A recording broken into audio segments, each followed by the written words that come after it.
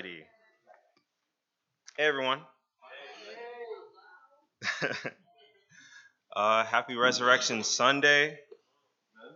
Happy Resurrection Sunday. It's a really good day. Um, yeah, I mean, Easter is Easter is awesome, but it's not awesome that it's the only Sunday that we kind of like celebrate the resurrection. I was thinking about it, and I feel like we think about Christ suffering and Christ being crucified and Christ carrying his cross. We think about that a lot of the time, and a lot of our life we spend identifying with that. But Christ has been resurrected longer than he was suffering on earth. And so we can think about resurrection every single day. We can think about resurrection as much as we want. It doesn't have to be just Easter Sunday. And then how Easter is sometimes in March and sometimes in April. Kind of confusing. Anyways, but yeah, happy Resurrection Sunday. Um, so this is the third lesson in the series of identity. We are identity in Christ. And so a few weeks ago, we talked about deceived identity, right? And fighting these three lies: the lies that the world tells us, the lies that we tell others, and the lies that we tell ourselves. A couple weeks ago, our topic was achieved identity, right? And so this identity that we build through our choices, and you can either be a wise builder or a foolish builder. And today we're talking about received identity and the identity that we receive from God, the identity that God tells us we are. So let's pray real quick. Father God, thank you for this day. Thank you for the spring. Um, Thank you so much for the warm weather. I'm so tired of the cold and the short days that end at 4 o'clock. God, thank you so much for new life. The trees are coming back to new life. The grass is coming back to new life. The weeds are coming back to new life too. The flowers are coming. And God, I pray that we can come back to new life in you and remember that we have come back to new life in you, Father.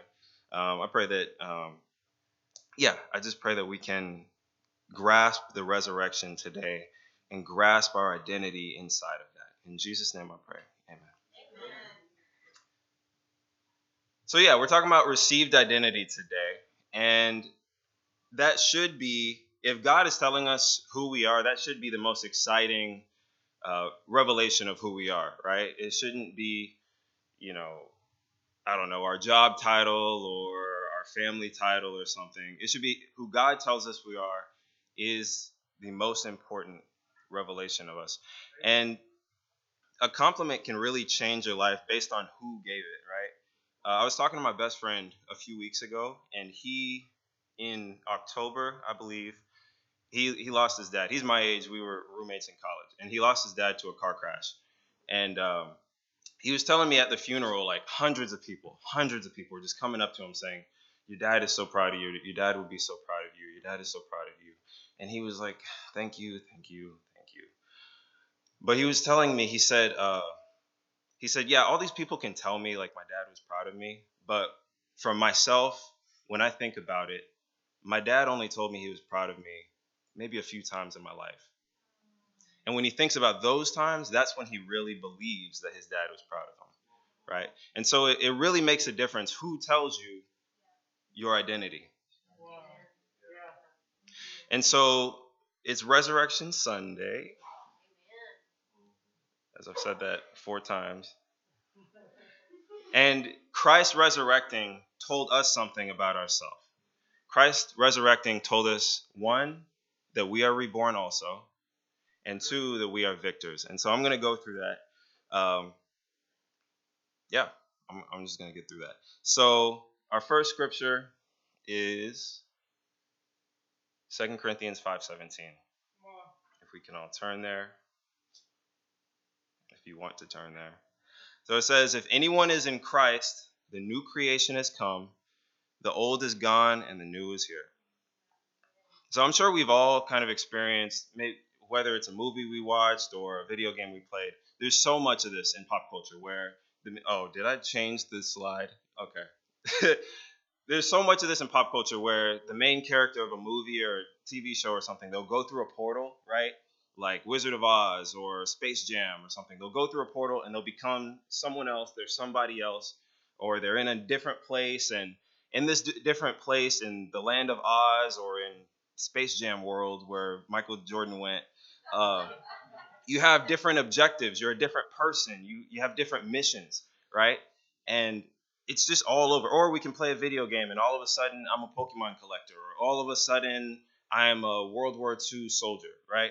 And that, I don't know why, but that's so intriguing for humans to watch someone go through a portal into a new life.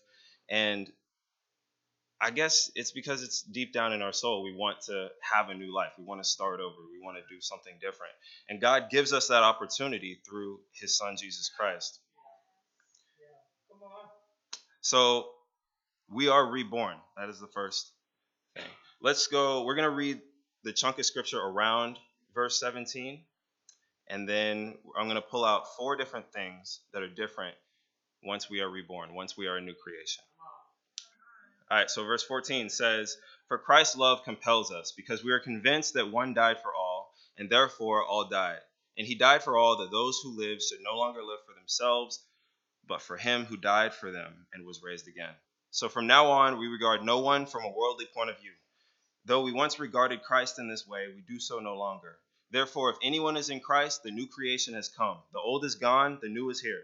All this is from God, who reconciled us to himself through Christ and gave us the ministry of reconciliation. That God was reconciling the world to himself in Christ, not counting people's sins against them, and he has committed to us the message of reconciliation. We are therefore Christ's ambassadors, as though God were making his appeal through us.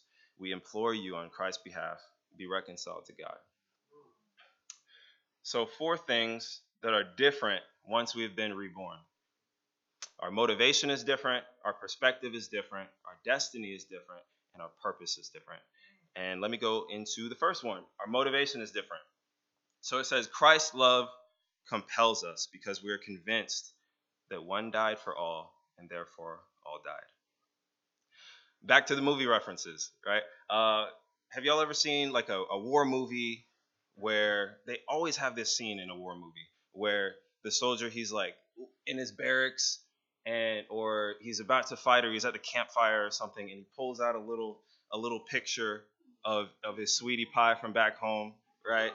And he looks at her and maybe he kisses the picture, or he pulls out a letter from his wife and his kids or something, and he looks at it and then he tucks it away, or maybe he brags about it to his friend. Yeah, this is my sweetie pie from back home, you know? We've all seen that kind of image in movies.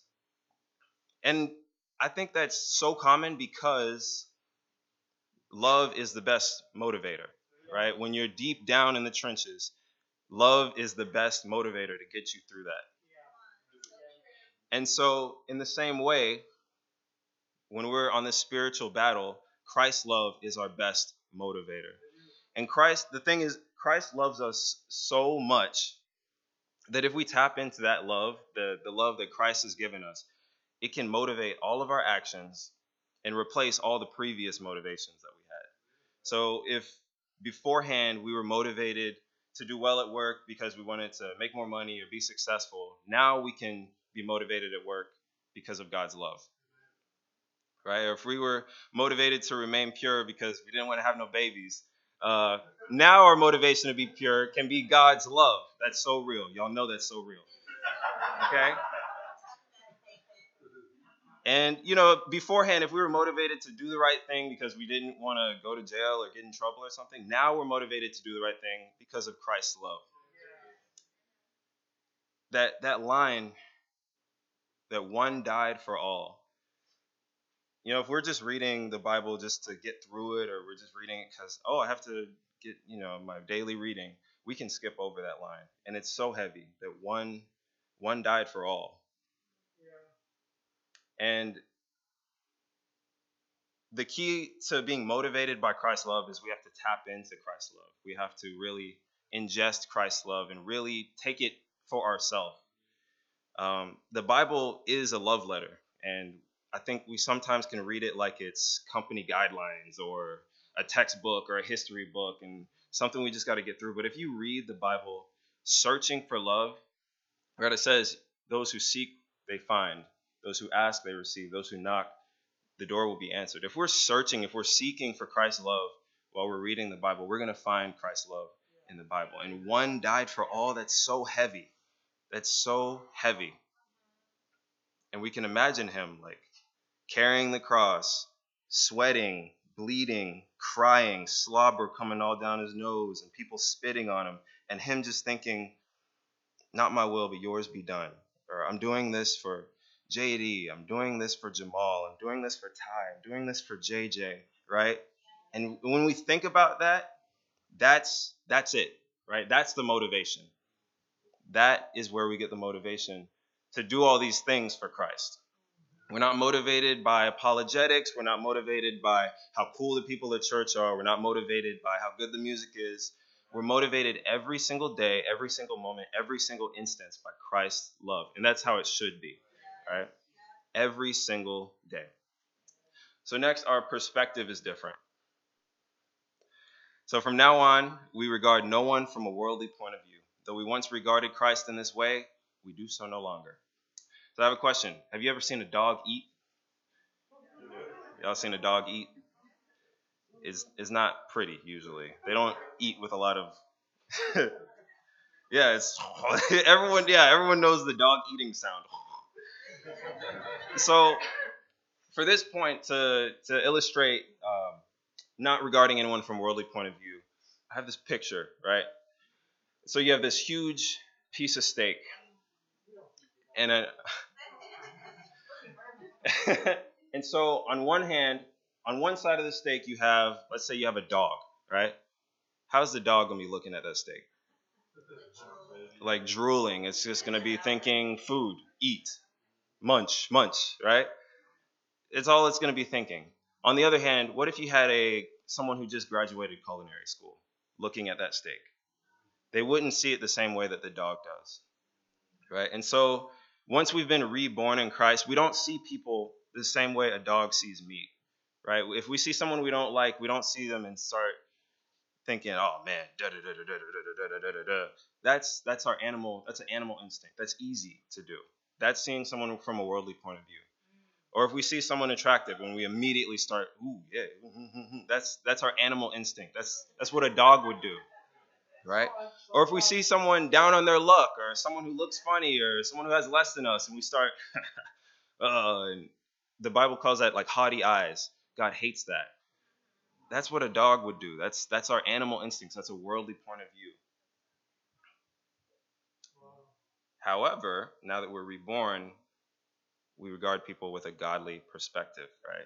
So if I see someone I don't like, now I'm thinking, wow, they need God's love. Wow, I need to forgive them. Wow, I need to maybe show them grace the way that I've been shown grace. If I see an attractive woman or something, then now I'm thinking, wow, she's worthy of dignity. She's worthy of Christ's love. She has a mother and a father, right? If I see someone who's down on their luck, I'm thinking, how can I help them? How can I lift them up? They probably need some help. They need Christ's love. So since we are reborn, we regard no one from a worldly point of view anymore. Next point, our destiny is different. This one's cool. So I'm going to start actually the verse before that. But verse 18, 2 Corinthians 5, verse 18 says, all this is from God, who reconciled us to himself through Christ and gave us the ministry of reconciliation. That God was reconciling the world to himself in Christ, not counting people's sins against them, and he has committed to us the message of reconciliation. What a powerful statement where it says, not counting our sins against us. That's how our destiny is different, that our sins are not counted against us. Have you ever been so relieved that a transgression was not punished in your life? I had this one time in college where I turned in a paper, and then my best friend turned in a paper, and they looked strikingly similar. And he copied. Well, I was like, hey, you can look at my essay for reference, and he just said copy paste. And so the teacher, she pulled us in and she just gave it to us. And she was saying, you guys could lose your scholarships. You guys could get kicked out. I should drop you from this class. That's unacceptable. She was really mad. I thought everyone cheated. Come on, why are you so mad at me? But she was really mad. Understandably, right? It's breaking the law. You can't cheat. You can't copy an essay. But luckily, she just let us off with a 0 and just let us go. I didn't really like her that much after that.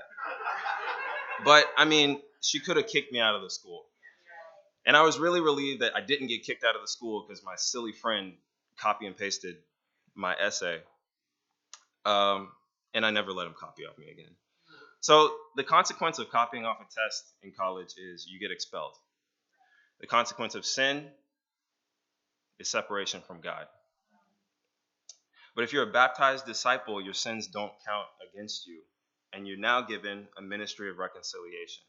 And so the same way you are when, thank God I didn't get expelled. That's how our destiny is different once we've been reborn. And one thing I love this is it says it doesn't say God was reconciling the perfect people to himself. It didn't say God was reconciling the churchgoers, the saints, the philanthropists. It says the world. It says the world, like the dirty world, to himself. The wrongdoers, which is us. When we were wrongdoing, that's when Christ reconciled us. It wasn't at our best moment that Christ reconciled us and reached for us.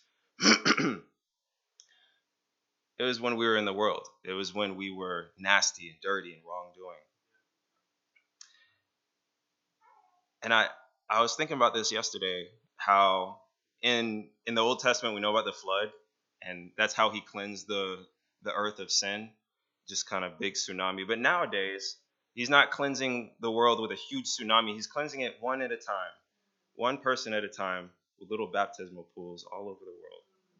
And one person gets clean, and they help another person get clean, and they help another person get clean. And it's like a little trickle effect. It's a lot more nice, a lot nicer way to do it, to cleanse the world.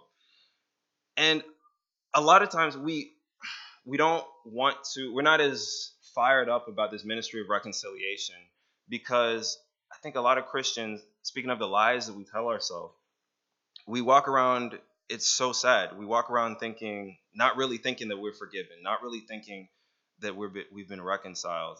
And we build these like imaginary prisons for ourselves of, God is probably just punishing me for how mean I was to that person, and that's why my life is so hard, and God is punishing me, and I'm just a sinner, and I'm trapped, and I'm and Christians walking around in these prisons just beating themselves up when the Bible says that we've been reconciled to him, right? And so maybe life is hard because just life is hard, but that doesn't mean that God is punishing you.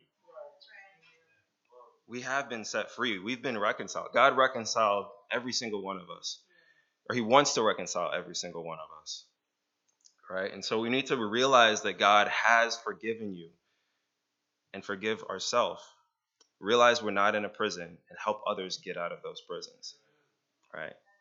And it may take a little time. It may take some therapy, or it may take some Bible reading. It may take sitting down with people and prayer and fasting, but we need to understand, if we've been baptized, if we've made Jesus Lord, if we've been reborn, then we are forgiven, right? We are not in prison. Amen. Next, our purpose is different. It says in verse 20, we are therefore Christ's ambassadors, as though God were making his appeal through us. We implore you on Christ's behalf, be reconciled to God. We are Christ's ambassadors. So an ambassador is a representative. And in hip-hop culture, which is what I listen to all the time, in hip-hop, representing is really big, no matter what. Like, where are you from? I'm from the West Coast. I'm from the East Coast. I'm from LA. I'm from Chicago. I'm from the South Side. I'm from the North Side. Representing is huge. Like, you don't walk into a room unless you're telling someone, hey, this is where I'm from. And I mean, in Alabama, I guess our representing is like Auburn and Bama, you know. You see it on every car. And there's a car in at the Publix that I go to that says the license plate says 1 Tua 3, and unless that person is Tua, I think it's completely overboard. Tua is the quarterback for the he used to be the quarterback for Alabama, but we represent a lot of things nowadays. Um, and so as Christians, if we've been reborn, we need to be representing Christ with that same intensity. That same intensity. When you walk into a room, everyone knows, or when Claudette walks into a room, everyone knows she's from Jamaica, right? When you walk into a room, everyone should know this is the Christian person, right? But it's not because we're yelling it and screaming it. It's because we're acting like Christ. It's because we're acting a little bit different, right?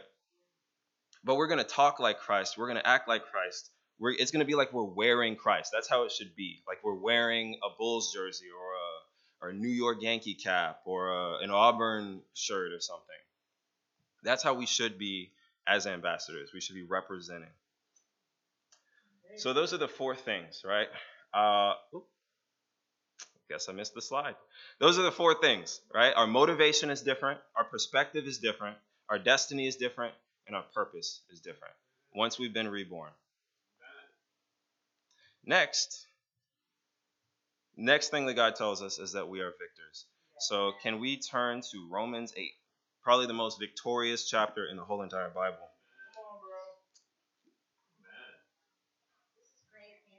Oh, thanks.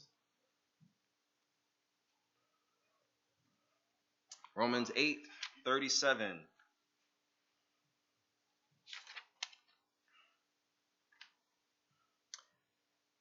And it says, "No, in all these things we are more than conquerors through him who loved us."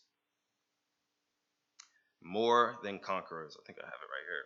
Yeah, we are more than conquerors. So the word more than conquerors, it can be translated to super victors. Super victors. And so it's pretty cool. You know, God tells us that through his love, we are more than a conqueror. We're more than, when I think about a victor, I think about someone who just wins a race. When I think about a super victor, I think about someone who maybe they tripped on like in a race, they tripped on the first hurdle, but they still won the race, right? That's a super victor, someone who overcame adversity. And victorious people, they tend to look at their life through a lens of victory. That's how they look at their life. And they'll look at their hardships and their challenges as like character building blocks towards the victory that they have. And I love what David said. Like, we realize, like, if Jesus didn't die, then he couldn't have resurrected. And the new life is almost worthless if there wasn't death right before that. And so in the same way, our hardships, they add to our victory. After, I think it was my sophomore year of college, it was a really rough year, spiritually and academically, and I just wasn't feeling like proud after that semester ended, and I was about to go off for summer somewhere. And I told my discipler, I said, "Man, I feel like a failure. I just feel like a failure this year." And he recommended this book to me called Failing Forward by John Maxwell. And this is kind of the gist of the book. Failing forward is the ability to get back up after you've been knocked down, learn from your mistake, and move forward in a better direction. And this book, it really, really helped me. If you're feeling like a failure, don't fail to read this book. If you're feeling like a failure. Some other quotes from this book are, achievers are given multiple reasons to believe that they're failures. But in spite of that, they persevere. The average for entrepreneurs is 3.8 failures before they finally make it in business. Determining what went wrong in a situation has value, but taking that analysis another step and figuring out how to use it to your benefit is the real difference maker when it comes to failing forward. Don't let your learning just lead to knowledge. Let your learning lead to action. And then here's another easy little quote. It says, "The more you do, the more you fail. The more you fail, the more you learn. And the more you learn, the better you get." This is how we become a super victor, is learning from our failures. I don't have it memorized, but it says, "The righteous, when they fall, they perish." Or no.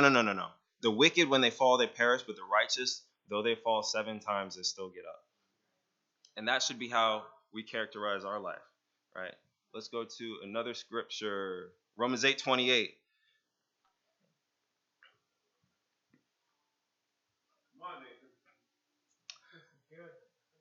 Thanks. So it says, Romans 8:28, and we know in all things God works for the good of those who love him, who have been called according to his purpose. And this even further speaks to the overcoming hardships part of life, right? That if we are victors, if we know that in Christ we are victorious, then we know, we know that we win at the very end. So that means that every little hardship that we face is just working towards our good, right? We only have an eternity to gain after a life of hardships, and our identity is of a victor. Um, okay. I have a sermon illustration. I might seem silly. I don't care. I don't care. Amen. Amen. Thanks, Mike. All right. So when I was a little kid, I loved WWE, and all the little kids did in my neighborhood at least. And so we would go and we'd play WWE on the trampoline. And there was these kids like the fence over who I would go and I'd ride my bike to their house and we'd all play on the trampoline and jump and oh, I'm John Cena. Oh, I'm Randy Orton. Oh, I'm Rey Mysterio. And the story doesn't end well. So it was fun, right? It was all innocent fun. But there was one day where like they all the kids on the other side of the fence, it was like I think it was 3 kids. They all like it was kind of I guess it was a joke, I don't know. But they all beat me up one day, like for real. You know wrestling is fake. We know wrestling's fake, right? One day they beat me up for real. I guess my fake wrestling was impeccable and they got jealous and they tried to even the score, but they beat me up for real one day. And I went home crying and I was like, dang, I thought those kids were my friends. And I didn't really play with them anymore. And I kind of felt like a loser after that. I was like, dang, like I can't just play. And then I bought this belt. And it was because I was like, I can't really like no one really wants me to be the champion. But that's not gonna stop me from being a champion. Right? And so I'm gonna I went and bought my own belt. This was John Cena's belt back in the day. And I went and bought my own belt and I hung it in my room. And I was like, I'm still a champion. I don't care. I don't care. And so when we have victory in Christ, right? So it doesn't matter if the kids beat you up. It doesn't matter if they beat you up, right? It doesn't matter if they didn't let you win the fake wrestling match. It doesn't matter. You can still walk around, and we should be still walking around like we are the champion, right? We are victorious. We know that in all things, God works for the good of those who love him, who have been called according to his purpose. And then also, I failed forward, sure. In all these things, we are more than conquerors through him who loved us, right? So enough of the Christians walking around like, oh, boo me. Like, we need to be walking around like, yo, I'm going to heaven, right? Christ saved me. Christ reconciled me. I'm a champion. I'm a victor. I'm victorious in Christ. And it's free. You don't have to buy it. Yeah, you don't have to buy it at Walmart with your allowance money.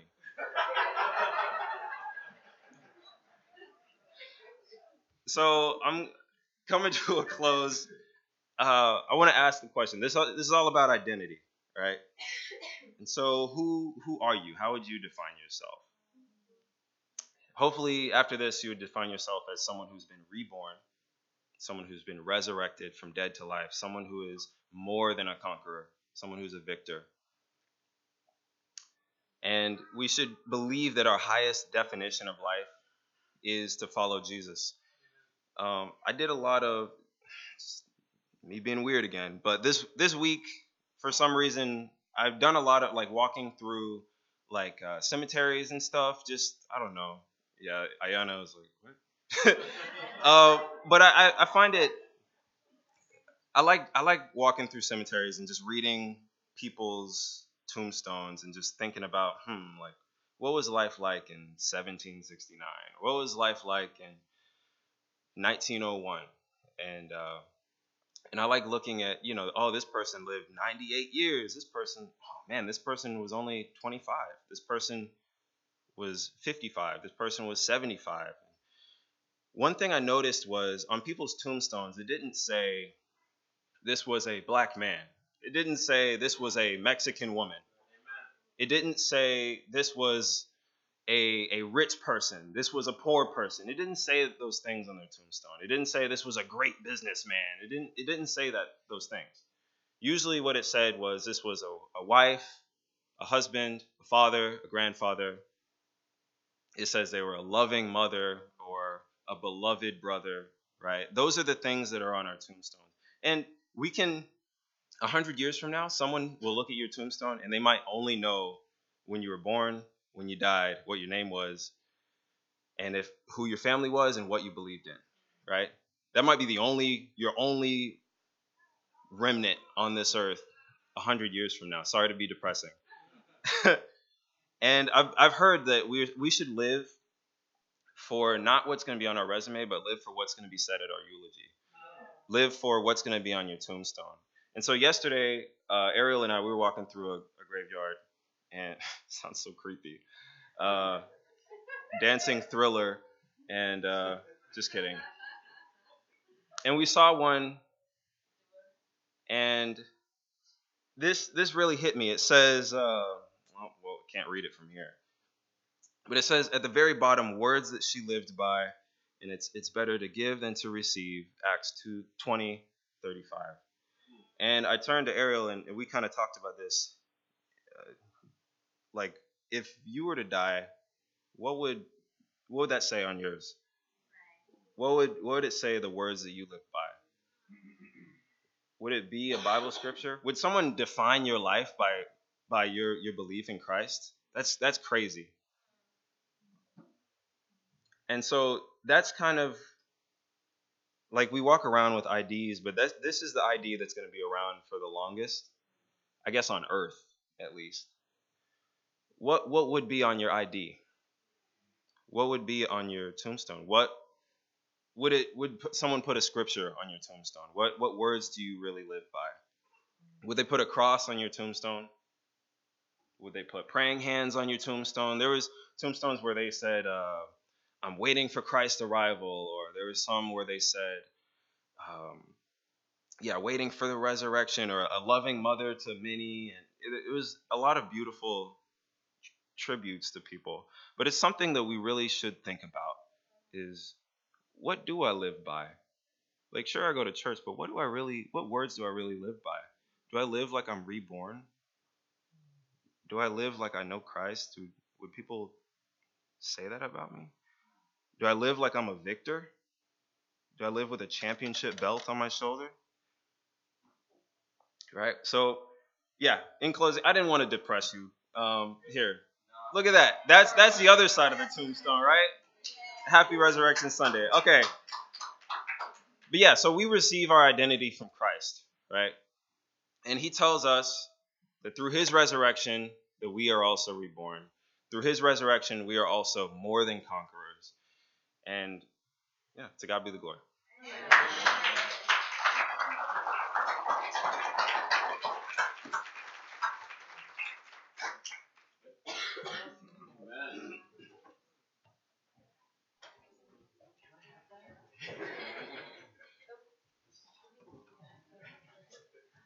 Let's give him another hand. That's awesome. Amen. Thank you, Nathan. That was a great lesson. We really appreciate it. And we're gonna have a final closing song. Let's stand up.